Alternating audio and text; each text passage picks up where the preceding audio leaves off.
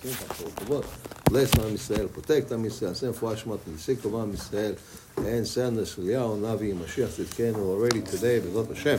Amen. We're continuing with the laws of the Kriyat Sefer Torah. Last thing that we touched on was with regards to sitting. So the Shulchan Aruch writes that you don't have to stand during the reading of the Torah. And he says that was the minhag of the Pri Hadash, the Gaon from Vilna, and the Arizal, that they did not stand. But he says, but some Ashkenaz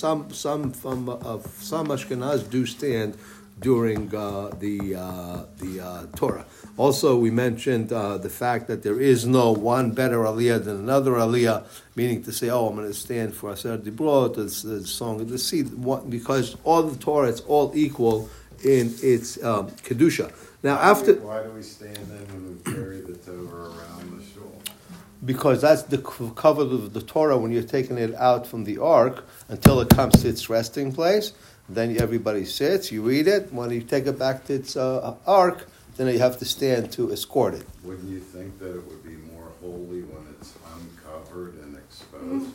No, not at all. Not at all. Because that's what the Shulchan Aruch says.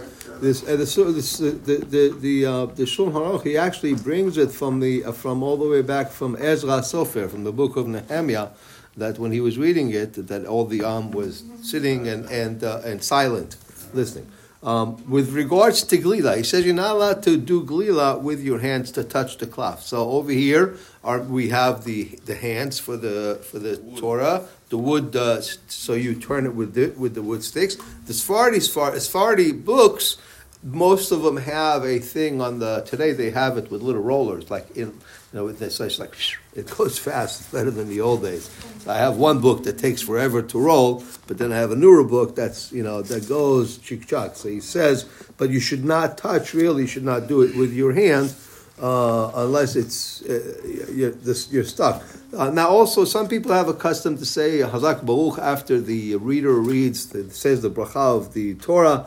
We also mentioned the fact is that when somebody goes to the Torah, some people have a minhag to sing between aliyot. Also, when the person went to finished his aliyah, he said the bracha, so he needs to stand until the other person comes to do his bracha. Now we hear a lot of times the person who just went up will stand until he finishes the aliyah, and then they change. But in a lot of places, as soon as he's done saying his bracha, then he goes back. Now when you go back, you don't run back to your seat, you go slowly, because you don't show that, I'm happy to get rid of having to stand here for this aliyah.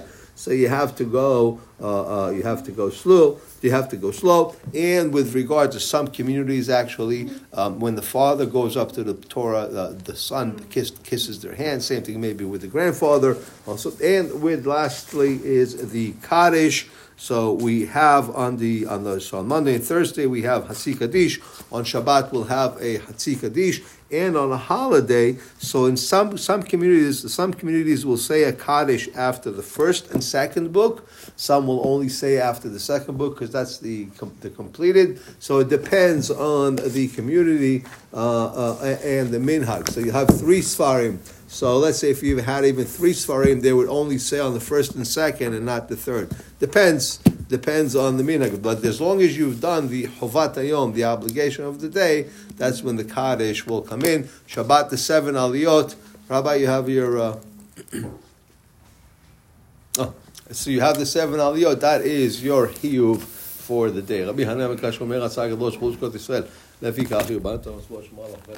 Sorry to hear about the loss of the guy who's mother of his children.